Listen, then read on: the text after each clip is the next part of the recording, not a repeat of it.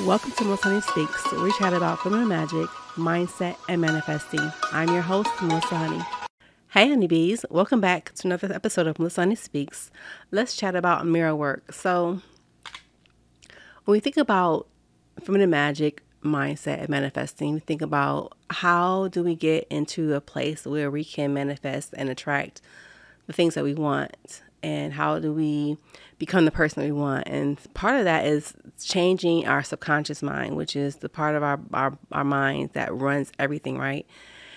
And we do a lot of things consciously, and a lot of those things that we do consciously, we actually learned through our subconscious, through repetition.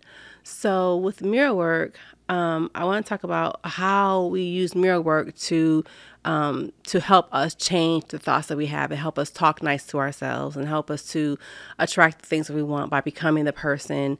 Because when we think about becoming, like on the last episode, when we think about talking about, when we think about becoming the person we want to be, how does that person show up? We have to use a little bit of mind work, thought work, mindset work to get us to a place where we can show up as the person that we want to be. So I thought about, I purchased a book by Louise Hay called Mirror Work, probably beginning of the year, and I didn't really use it, right? So I made a commitment to myself to use the book. It's a 21-day mirror work book, right? So it's 21 days to go through the book. So I'm going to do a 21-day workshop with that book in mind, like a kind of like a book club. But for 21 days, I'm going to work on that mirror work, because what happens is that we forget that everything takes repetition. We can't just do mind work or thought work for a couple of days and it become part of ourselves. Maybe some people can, but most people, it takes at least 21 days to make them something into a habit, to become who we want to be, to change the way we think about ourselves, to change the way we talk about ourselves on a continuing basis. Of course, when we start doing it continually, so you set the habit of every day I'm going to talk to myself nicely. Every day I'm going to do X, Y, Z, right? And we get sidetracked, all the things, but you have to commit yourself to actually being repetitive and doing the thing. So with the mirror work workshop, we're going to just take a mirror and use it to talk to ourselves, to change our subconscious minds about the way that we feel about ourselves, the way that we think about ourselves, the things that we do for ourselves.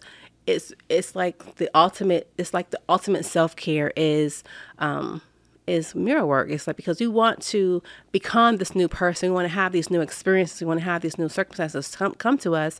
And in order to do that, we have to really change the subconscious mind, and really have to heal ourselves through the subconscious, because healing, of course, it can be done consciously, because we consciously make the effort to do the things. But once it becomes part of our subconscious, everything becomes much easier and becomes clearer. And you don't have to work as hard to maybe change your thoughts, because you're doing it on a subconscious level. And that's where change has to happen, because we can force ourselves to do certain things. We can force ourselves to lose weight. We can force ourselves to talk nice to ourselves.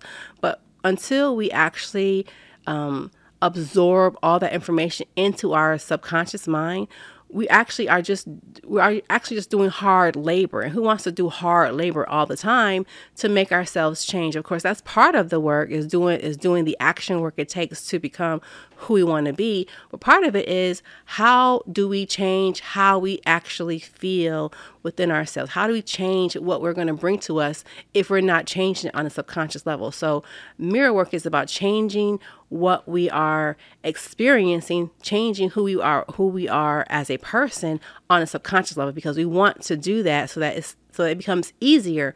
Once we change the subconscious, what we attract becomes easier, because we have found like the inside route, the inside track, right? We have the inside knowledge of how to change who we are, what we are, and what we want to become, right? We have